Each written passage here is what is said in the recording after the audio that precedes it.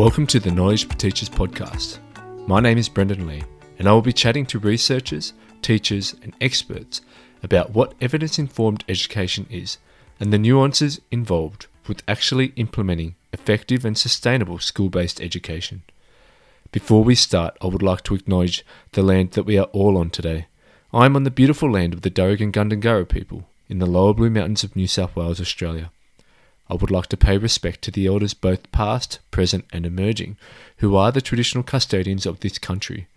As we learn together today, I would like to extend that respect to any Aboriginal and Torres Strait Islander people listening today. This land always was and always will be the land of the First Nations people. Really excited to introduce today's guest, Stephanie Lievre. She is someone whose work and impact I have deeply admired. From a personal point of view, the Facebook group that she helped launch, Reading Science in Schools, was a massive help for me as I began my science of reading journey back in 2019.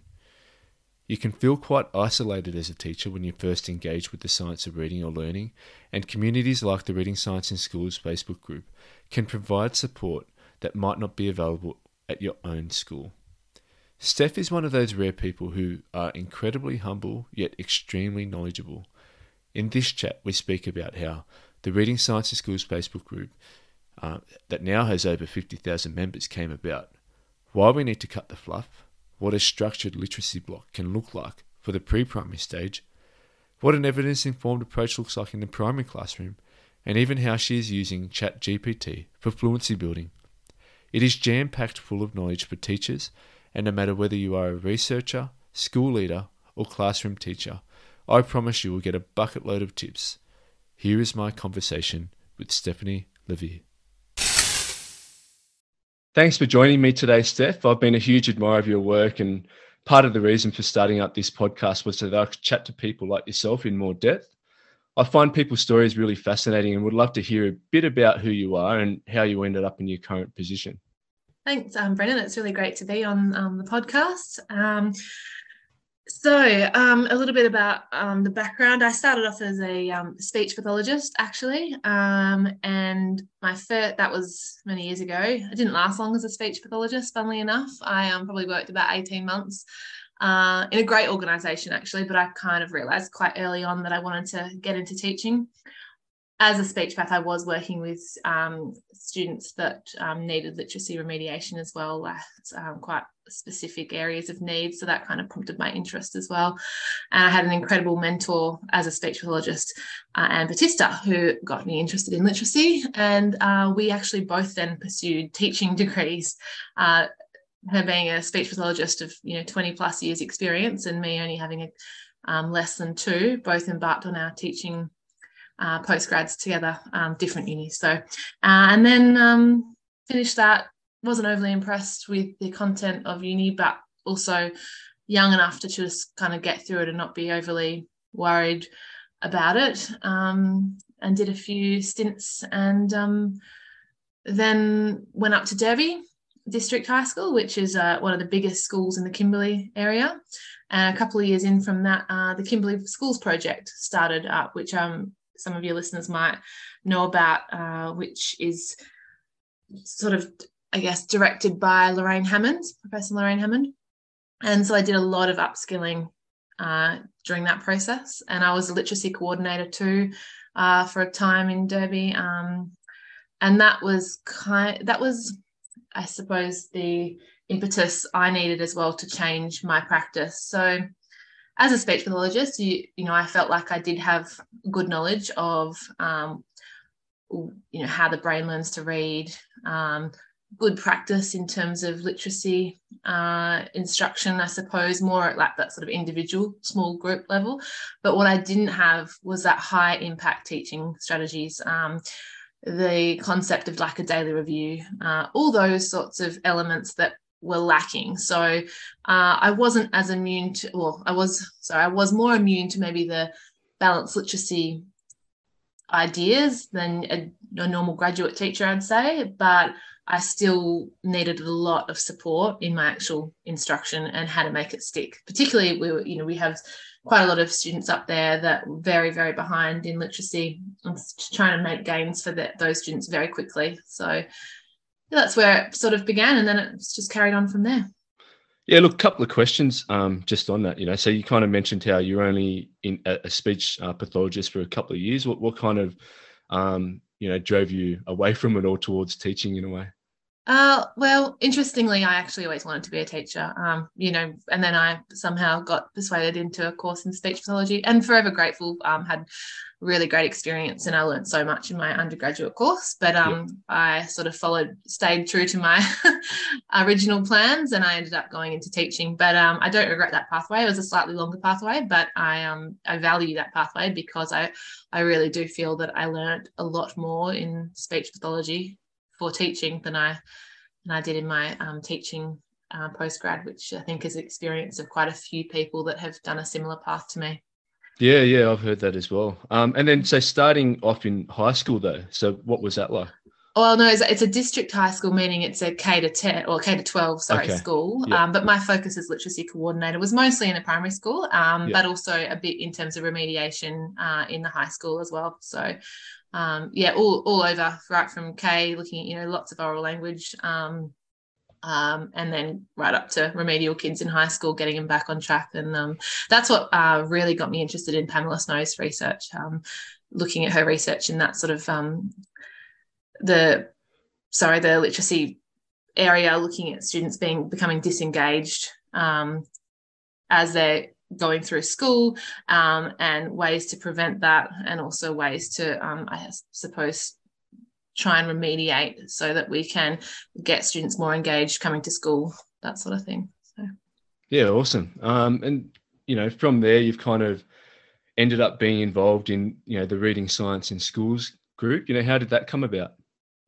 That came about because I had a baby in Derby, and I was at home, and Natalie Campbell, who we had a bit of contact with over Facebook groups that already existed, and Jasmine Hall, and we decided we wanted to start up a Facebook group for evidence-based practice in reading instruction, because it was all something we were quite interested about. We'd never met each other before. We just sort of knew each other online, as many people would understand. In the world of Twitter, you feel like you know people when you haven't actually met them. And it just sort of snowballed. I think we kind of started it at the right time, when everyone was starting to obviously there's been people that have been dedicated to evidence-based structured literacy for a long time. We feel like it really picked up and gained a lot more momentum in maybe the last 5 years, because of all sorts of, particularly people like Lorraine Hammond in Australia, who has made it her mission to get that message across. So we just went with the flow of what was already happening in Australia, and decided to create that group, thinking it was just going to be, another Facebook group that's out there. And it's since taken off, and we've sort of made it into a bit more of a resource hub and website and things like that. Yeah, so for those that aren't familiar with the Facebook group, can you just give us a bit more information about, like what it is, and I guess what the goals are for it now?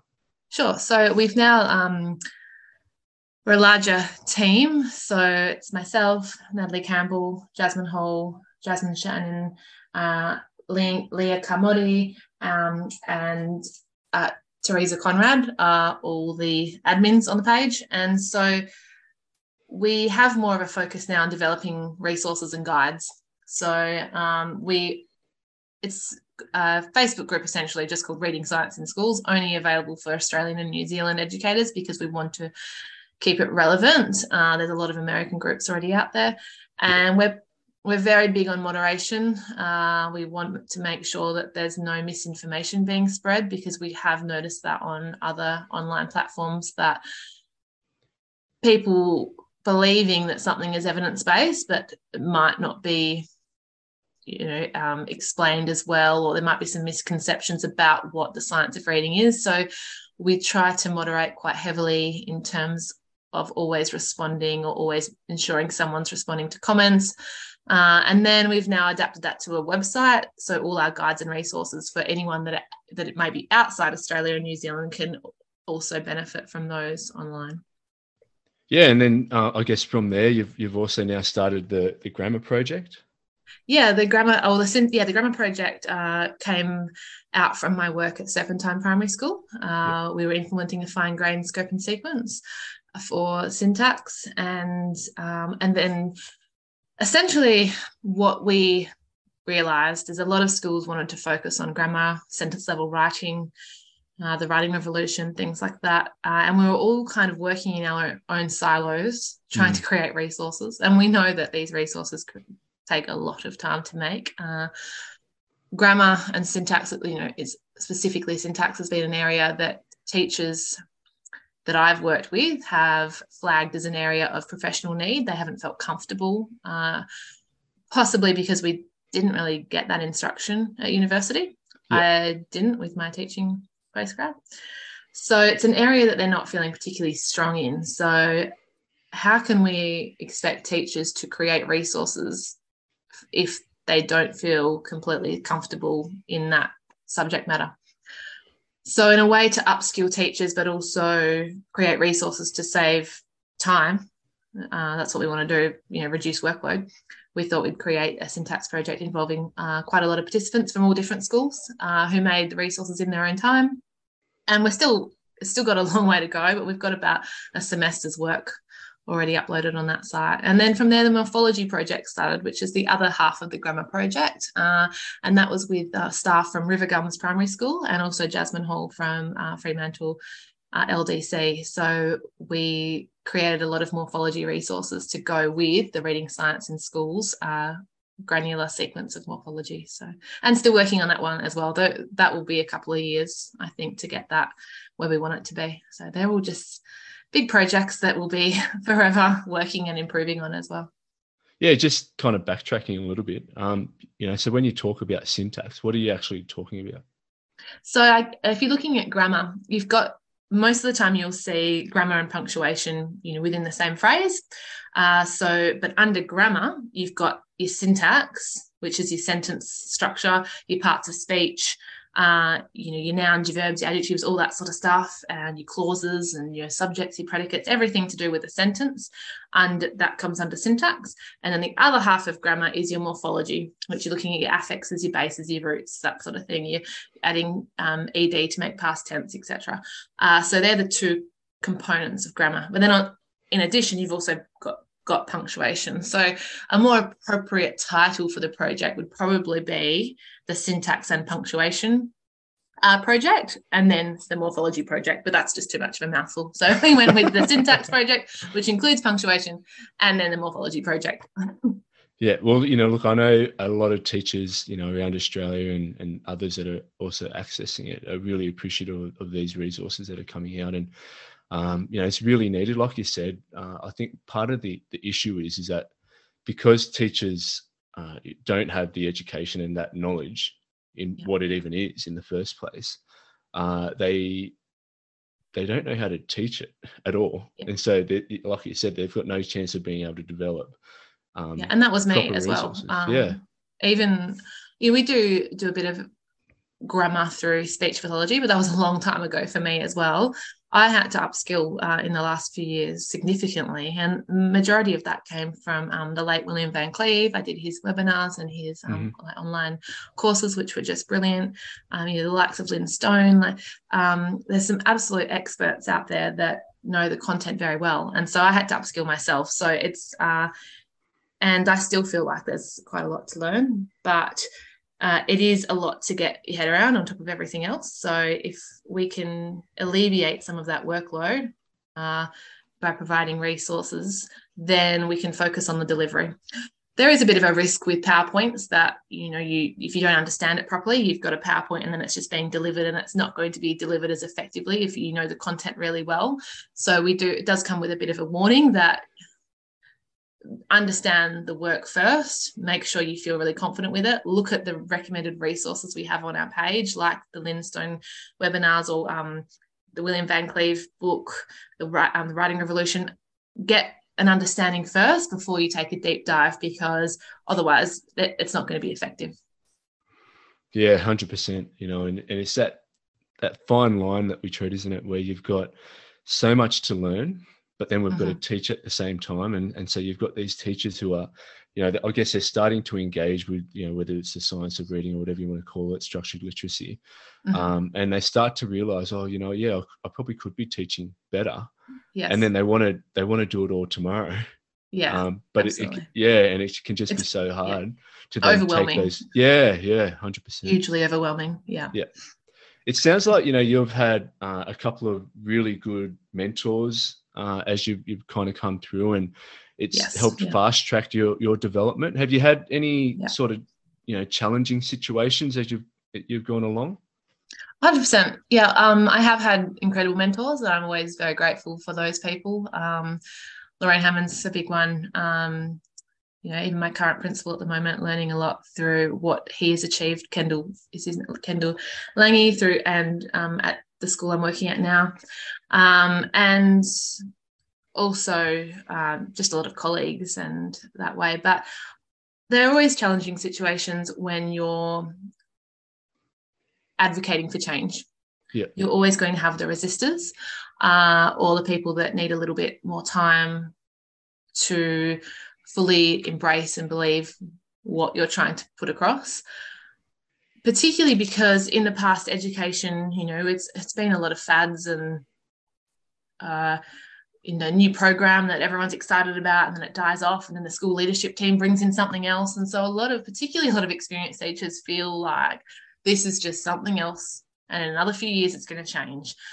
So to try and convince those experienced staff that although education has been like that, and it can be like that, which is really frustrating, I get that as well. This time it's a little bit different, because it's a lot different. We're utilising our research base of what best practice reading is, how reading is developed, how students learn to read, and obviously what goes on with that as well, with writing and more broadly with learning in general. We're utilising that research to inform our practice, as opposed to just this is the next thing that's going to be big. This is the next exciting thing because it's new and shiny. So I think we're pushing any sort of change or driving an agenda, there's always going to be people that will resist it. And so it's just working with those people. And I suppose it's having an understanding of where they're coming from, and showing a bit more, compassion and empathy as well. But also making sure that we're putting student needs first, and always bringing it back to what's actually going to help the students. Yeah. So I don't know if I answered that question properly. No, yeah, definitely. And I think it's a really common theme that does come up for people as they do start to engage with, the science of learning, and they start to make those changes within their own classroom, and then they start to, question what else is happening around them. And then, they do get a lot of kickback, and it can be quite hard to deal with that first, because you often think, well, aren't we all in this together? Aren't we all trying to get, the same outcomes? We want our students to learn. And why do you keep going with this, whatever the program is or whatever you're doing, when it's not informed by the evidence? And it can be really quite frustrating. I think, that's probably a common feeling that a lot of those teachers get out there. Absolutely. What sort of advice would you have for teachers that are starting to feel that way? Yeah, I suppose most of my perspective has come from being in like a leadership position, trying to implement change, but it can be just as frustrating, if not more, when you're a teacher working and trying to convince the rest of the school or your admin school that maybe this is the best way forward, or maybe we need a different approach for this. And you can feel quite alone. And I have been in that position, somewhat, as a teacher. And you do have to have thick skin. You do have to look after yourself as well, and find your people. Find people that, are going to be supporters of you as well, because to continually be trying to convince other people or push something that they're just not interested in is going to take a toll. It will take a toll on your mental health as well, which I think a lot of teachers do find. I mean, I've had a school leader say to me, not at any school I'm currently working at, say, we're not a science of reading school, Steph. We're an evidence-based practice school. And I was like, okay, well, that is a misconception in itself, because people think the science of reading is a program or one very specific pedagogy, which we know it's not. It's the collection and body of research. So even that discussion was really frustrating, because you want to show them and tell them everything that you've learned or that you want to try, but you're not really met with that open-mindedness, I suppose. I guess my advice would be to find your people, try things, try to come from it as a solution focused as well. So if you are finding your class has difficulty with something and you want to implement a structured literacy approach, go about it in a way that you're asking to pilot something, you're asking to try something, rather than coming from it, this isn't working, I don't know why we're doing it this way, everyone knows this is not the right way. Asking for, I would like to try this has got a lot of research behind it, could I pilot that in my classroom? It doesn't always work, but it's a strategy that can work. I do feel like the message is getting out there a bit more as well. And I guess the one other option is to find a school. There are more out there, particularly in the cities, that are willing to embrace structured literacy and the science of reading, because there are a lot out there now that are trying to go down that pathway. Yeah, great advice. Look, just for this next part of the conversation, I'm going to throw a few different scenarios at you. So with this first one, so say you're a kindergarten or reception or foundation teacher, you know, whatever you call it in your state or jurisdiction, and you want to run a more structured literacy block. What could that look like? Well, you could jump onto our Reading Science in Schools Facebook page and have a look at some of our structured timetable examples.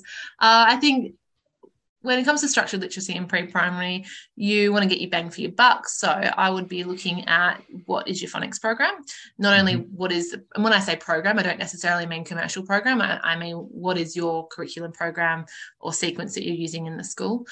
What does that look like in terms of instructional routine? Let's make it explicit and as effective as possible. Cut fluff, which is one of the great Anita Archer quotes in terms of, if you're targeting literacy, we want to get the biggest bang for our buck. We need to have decoding, we need to have encoding, we need to have, phoneme manipulation tasks in there, some dictation, high frequency words, and drilling, for lack of a better word, to get more repetitions. So that's why a daily review is so important, to get those repetitions in, rather than having a half an hour activity where they're sticking on, pictures of various things to the letter they begin with. So we have to come back to, although we might all be calling it explicit instruction, what does that actually look like in your school? And you can get so much out of a half an hour phonics and daily review session when you prioritize the repetitions and prioritize the tasks that are going to lead to increases in the literacy development with encoding, decoding. So prioritize the high impact instructional strategies. Implement decodable readers is an obvious one, that as opposed to predictable readers, that's quite an easy one. Things like paired reading is really good. Even in pre-primary, you can start with lists of words and have students reading the words. Again, it's all about getting those repetitions in. And then we also have to look at the other side of the reading rope, which we want to do explicit vocabulary and a lot more work on oral language and oral comprehension. And that comes from your rich literature, your rich text. And what we do as a school at Serpentine is develop templates. So we have a vocabulary template all ready to go. We have a syntax template, so that after we're doing a particular book or beforehand, we're introducing vocabulary in the same way, using the same strategies, so that you have these consistent approaches. And again, by having these consistent approaches and your instructional routines, you're saving time, because the students start to learn the routine. You get it done quicker because you get better at it. You become more effective at having very your instructional language as well is very specific, and you're not putting lots of fluff in there because you're used to that routine. And it stops that sort of busy work from creeping in. And that's what I see in a lot of pre-primary classes that I've worked in the past, is that busy work creeping in that's under the big banner of literacy, but when it's not actually helping literacy that much. And so there's always this argument that, we haven't got enough time. But if we actually look at high value instructional routines and stick to them, there is actually a lot of time for other stuff. We just waste, I think, a bit too much time on the stuff that isn't making the biggest difference. Yeah, I think like one of the things I hear a lot about is, teachers will say, but I want to hear them read, in their reading groups or whatever it is that they usually have. And so they're not used to, doing the whole class teaching. What sort of advice do you have for that? You can still do both. It's not necessarily one or the other. But if you actually did it over the week and you looked at how much teacher instruction a student's getting across the week, every student is going to get more if you prioritize that group instruction, with opportunities to obviously extend those students who are above and cater for those students who are weaker. And that is still achievable in a whole class setting. And they're still going to be all better off with that, because adding up that instructional routine across the week. But after that, there's nothing to say you can't do some small targeted work. That's absolutely fine. But what we want to do is have the crux of our instruction at that whole class level where possible, to maximize the instruction they're getting across the week. And that's where I think paired reading fluency as an example is a really good one to bring in. It's particularly effective in like year 1 and 2 as well, where they do have that. They have most of the initial code there, so they can read text, decodable text at their instructional level, I suppose, rather independently, when we're just practicing fluency. So instead of a guided reading session, which can take 30, 40, sometimes I've seen them go for an hour of rotations or different groups on different days, that's a routine that you get done in 10 minutes. And if you add up how much actual reading time they're getting across the week, it's more than if you were to spend that much time on guided reading every day with all those other busy tasks that you have to do to keep everyone else on task and everyone else quiet while you're working with this very specific group. So pull aside groups work really well as well, but I guess it's making sure that you're investing your time into the instruction that's going to make the biggest improvements and the biggest gains. Yeah, cool. So what sort of text should they be doing for things like fluency? Fluency text, it depends if they're still requiring like decodable texts. But once they're pretty familiar with the initial code and they're starting to go into the extended code, putting in some authentic text as well is really important. We use lots of short text, but you want them for fluency text, you really want them to have a high accuracy, because you don't want them practicing like incorrectly and not being able to be picked up for those errors. Having the high accuracy, but it's the developing the fluency. We have I'm thinking a document that outlines some recommended go-to websites of really good fluency texts. And off the top of my head, ReadWorks is a really good one of once students come up to Codable readers, obviously. And there's lots of short text. Poems are really good, children's poems, because it allows for like expression and even playwrights, all sorts of things. I'm experimenting at the moment, having a bit of fun with it with Chat GTP. Have you had a look at it yet? That's great. For fluency text, it's brilliant. Not for decodable stuff, but for authentic text that you want short passages, and you can link it to, if you're doing knowledge units at the school, you can link it to those, or you can link it to topics that you're teaching in class so that it's actually relevant. So we're having a bit of a play with those, and it's been quite exciting. That's cool. All right. Next scenario. Is there anything else you want to add to that sort of? No, I think that's, Yeah, cool. So with this next one, so your school is on board with the science of reading for the early years, but you're a year 4 teacher and unsure what that means for you. That is, I feel for the upper primary teachers or middle primary teachers when first introducing the science, because it's particularly schools often start with phonics. And so middle and upper school teachers, primary school teachers, like, okay, what does that mean for us though? It would depend on your students, because yes, usually, you're going much beyond phonics after year 2. You're going, into morphology content and things like that. But if you've got gaps, you need to go right back to phonics and find out what those gaps are. So it depends on what your students are. So I would say start off with, you need to do assessment, and you need to do universal screening. So things like Dibbles and Acadians are brilliant, just to have a universal screen to flag what students are requiring extra assistance and what do I need to further investigate.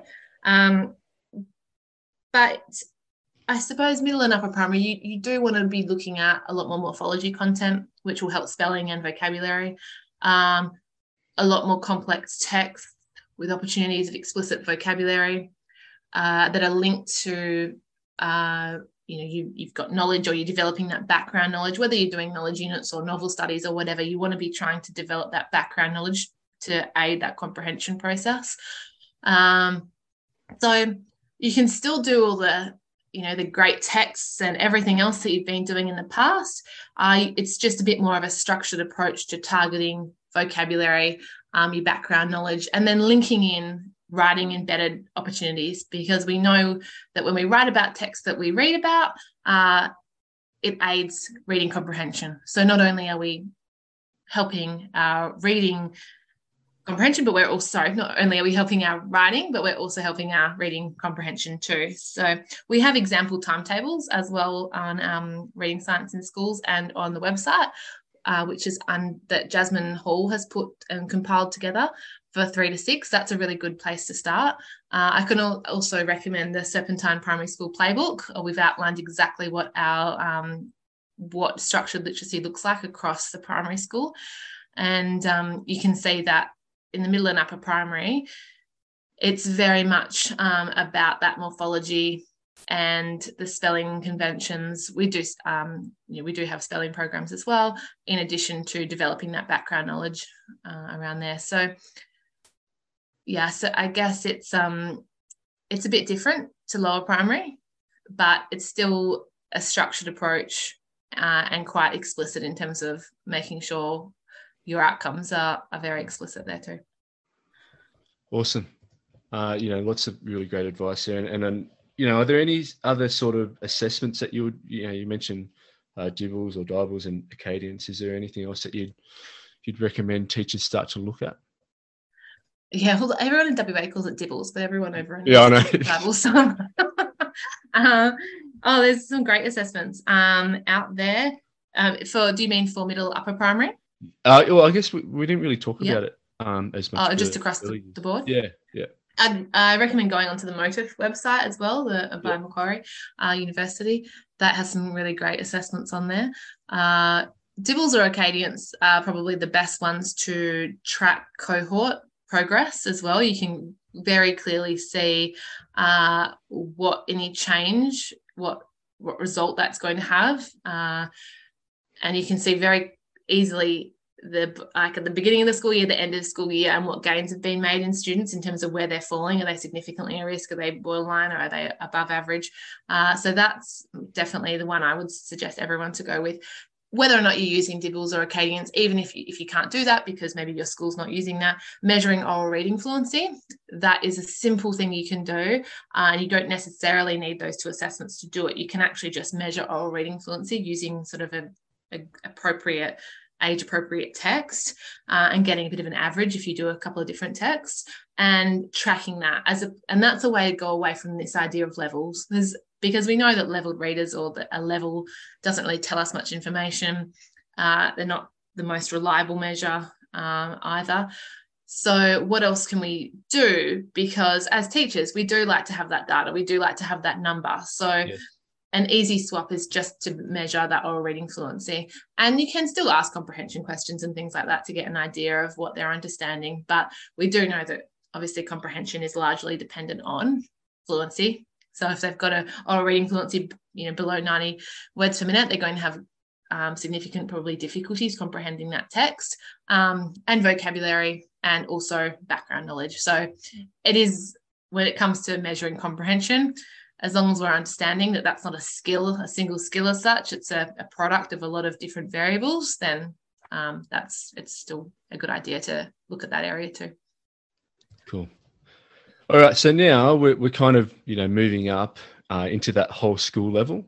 So how should schools go about implementing the changes? So say, for example, you're, a school leader and you want to go about this the right way and you want to plan for it and all the changes that you're going to make. What sort of advice would you give there?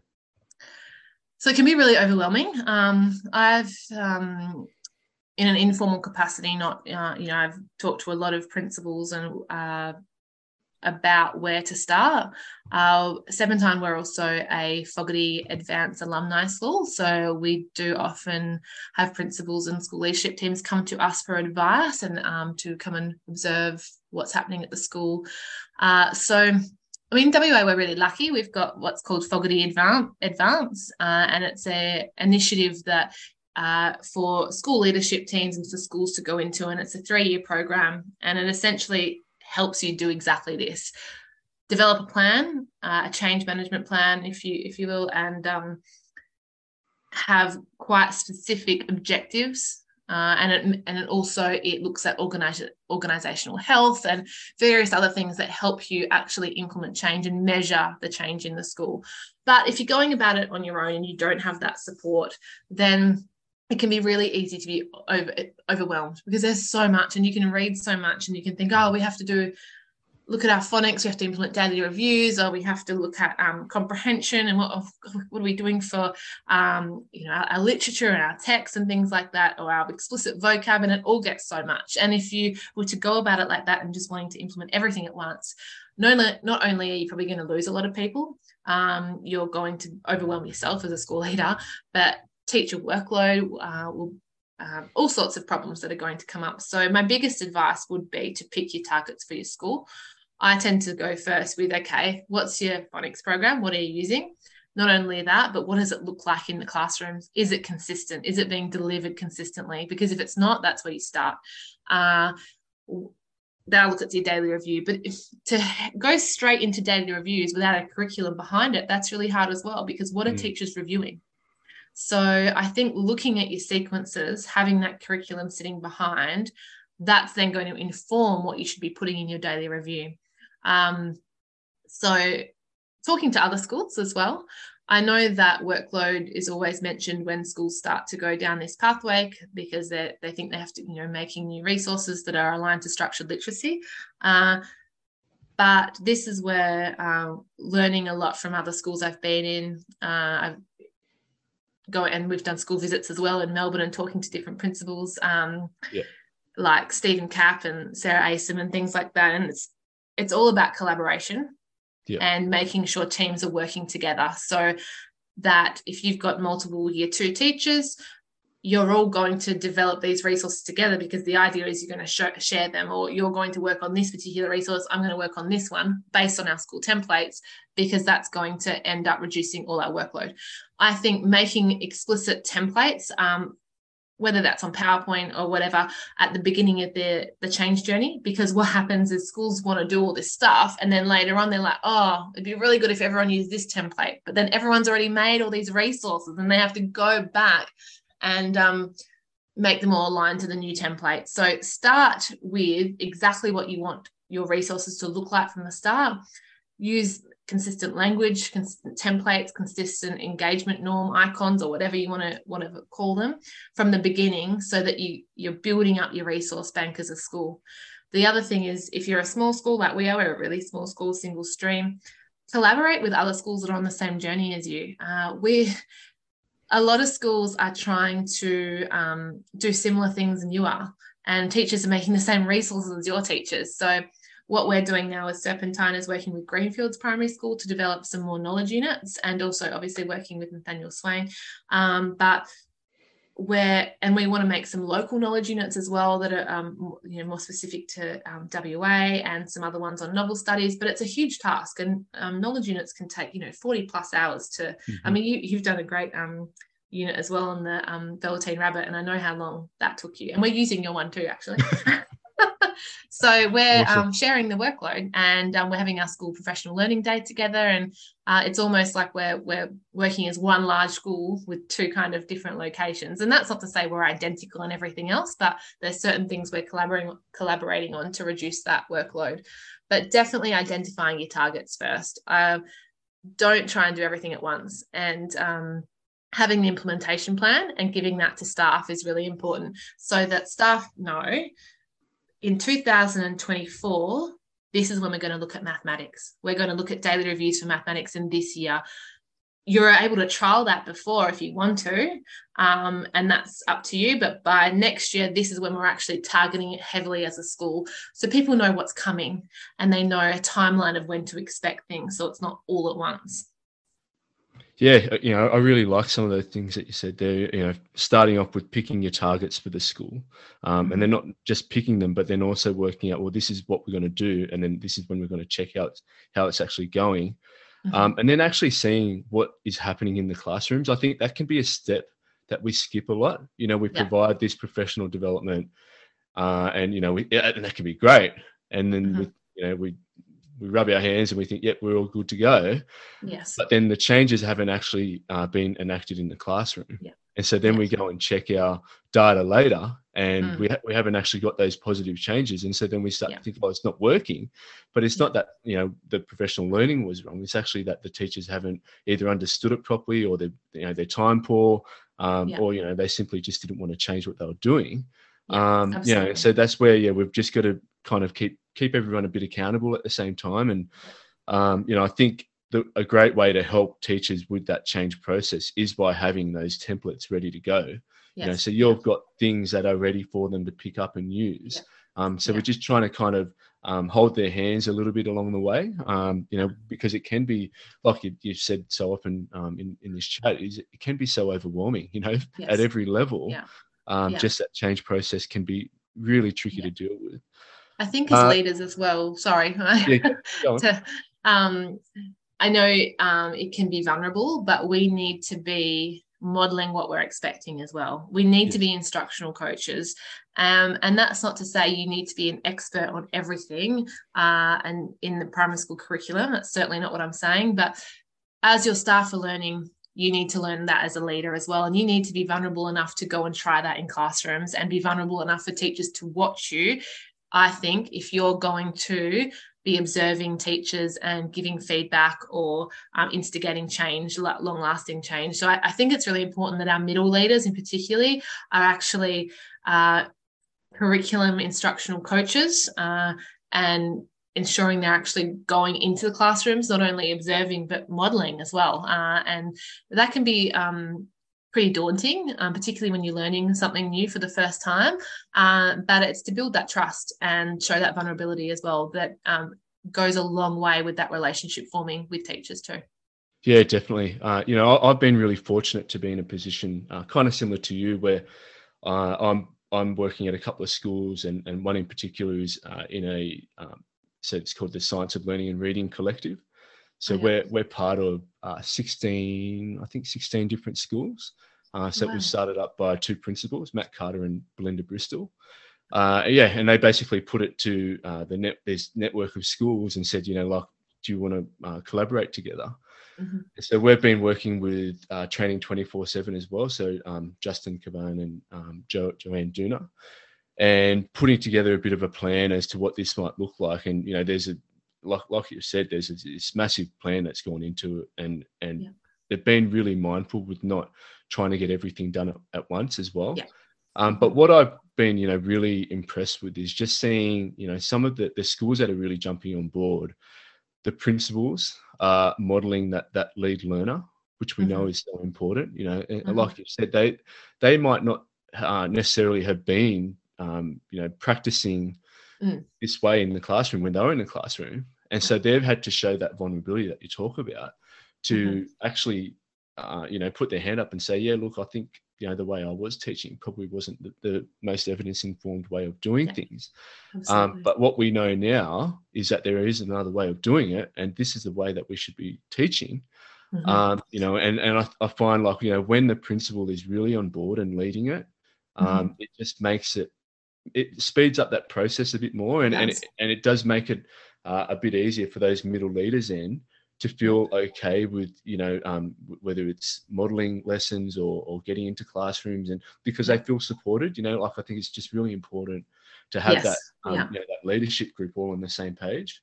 Yes, absolutely. And if you're asking someone to do something, you need to see if it, how it goes and if it can be done yourself. Even introducing new morphology resources. I've had a go in classrooms before, because there were new resources that I'd made, having a go myself. And some of the first lessons, I was like, oh, don't watch me. I just need to, this is not going to go that well. And I stumbled here and there, and I had, the wrong base word up, and it was, a mess. But, it wasn't complete write-off, but I would have been embarrassed if it had been recorded and played to an audience, let's put it that way. So I think, but having those conversations and also having a laugh about that in a way, and reflecting on that is, as a middle leader, you're actually modeling that reflection process. And it's okay to have those lessons to be like, well, that, it was my first time trying that out. This is what I'm going to change next time, or maybe this would work for you when you try it. So it is just such a complex journey for everyone involved, and I think sometimes we do just need to not be so hard on ourselves, and which can be difficult when you've got this kind of picture in your head of what it could all look like, and you just want it to happen tomorrow, but it doesn't happen that way. Absolutely. Look, that was really great to hear about all of that stuff, in terms of implementing the changes, because that's the hard part, is doing it right. And getting it to happen across the whole school. So just with this next part, so this is the rapid fire round. So what I'm going to do, and some of these things you've already kind of spoken about, but what I want you to try to do is, for each of these topics, which can kind of be a little bit controversial in some ways, I want you to try to keep it to one sentence with your response. Great. Okay. Yes. You're going to get me in trouble, are you? Okay. Yeah. No, I think you'll be fine. And then if there's anything that you kind of wanted to elaborate on afterwards, we can do that as well. Okay, good. All right. So the first one is rotating literacy groups. Okay. Rotating literacy groups, usually a time waster. Okay. Leveled readers. Chuck them in the bin. It's teaching phonemic awareness without letters. I think once students start to learn the phonics code, we should be using letters. Okay. Genre-based writing units. Overdone, but still necessary. We need to also focus on sentence structure and writing linked to reading material. And teaching comprehension skills. Overdone. And again, still similar to the last question, still needed. There's still obviously evidence-based for teaching, explicitly teaching new strategies, but we often see this rinse and repeat model of a comprehension strategy of the week. My pet peeve is, choosing texts based on the comprehension strategy of that week that you need to target, because that's what we're used to, and that's a hallmark of the balanced literacy as well. So going away from that model, but still explicitly teaching them, but remembering we also need to focus on things like background knowledge, vocabulary, unpacking sentences that for comprehension purposes, things like that. So I think we give them too much airtime. Yeah. That wasn't one sentence. Well, no, I'm glad you cleared it up though, because it's definitely one that I think, like you mentioned, it's one of those byproducts of balanced literacy, and a lot of the teachers can be a bit confused over what they should be doing for comprehension. Yeah. All right, so as we come to the end of this Knowledge for Teachers episode, just want to find out, what other bits of knowledge do you feel more teachers need to have? So, it might be based on frequently asked questions that you've had, or common misconceptions you've come across, or even things that have made a huge difference to your own development.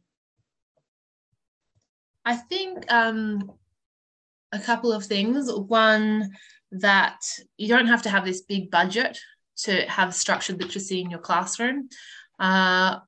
You can do, obviously, we want teachers to be accessing high quality professional learning and having resources in their classroom to help using a structured literacy approach, but there are so many free things, high quality free things out there now, and free doesn't necessarily mean lesser quality, which we can't sometimes assume. So there's so many fantastic webinars and online professional learning now.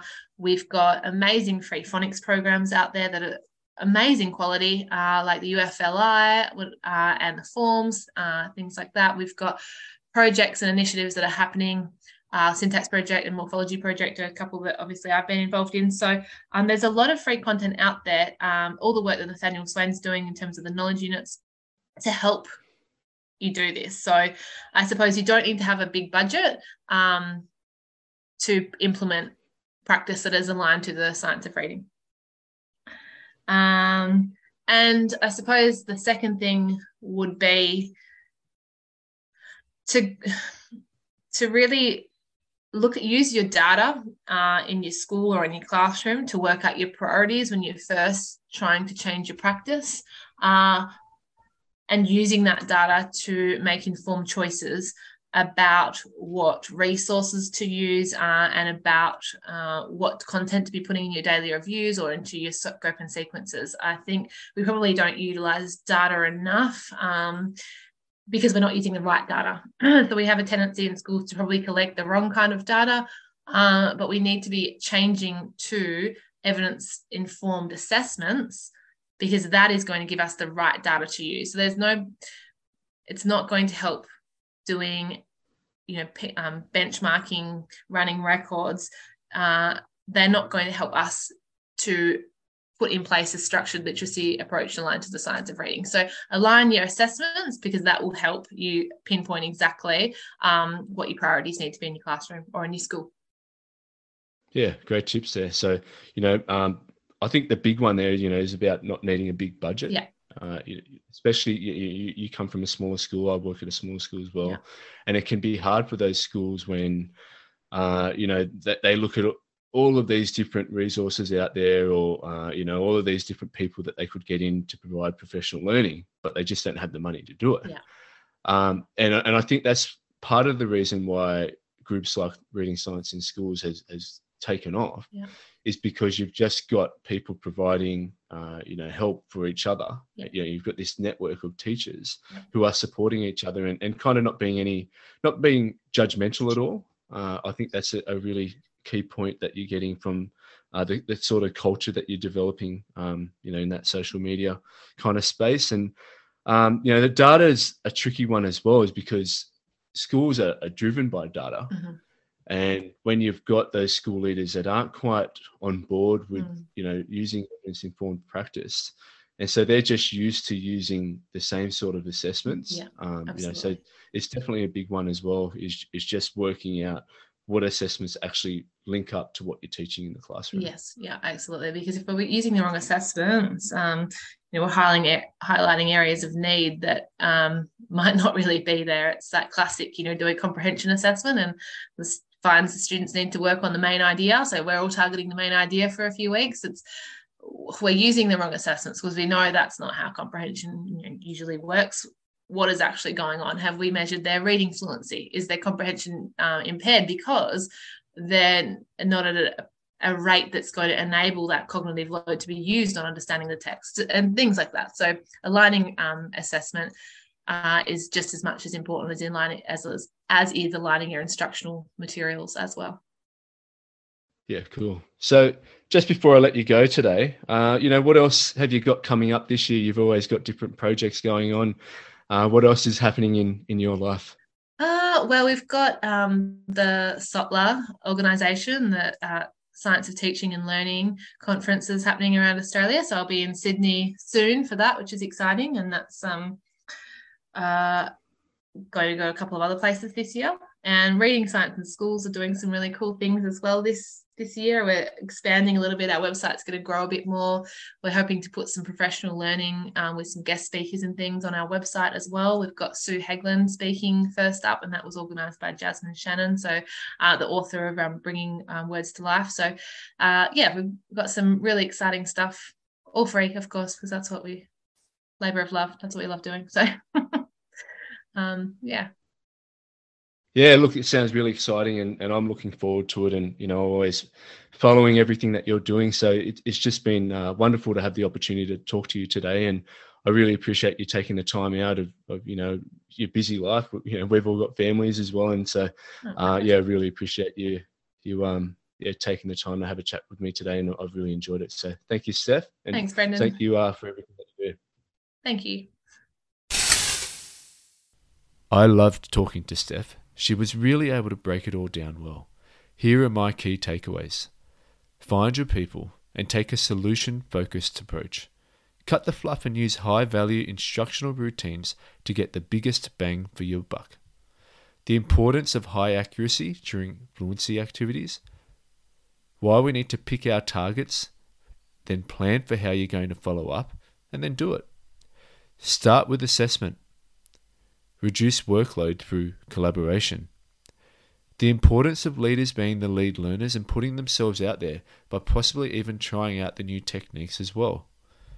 Develop consistent templates, norms, and routines across the school, but get it right from the start. Don't let a small budget stop you from providing an evidence-informed curriculum.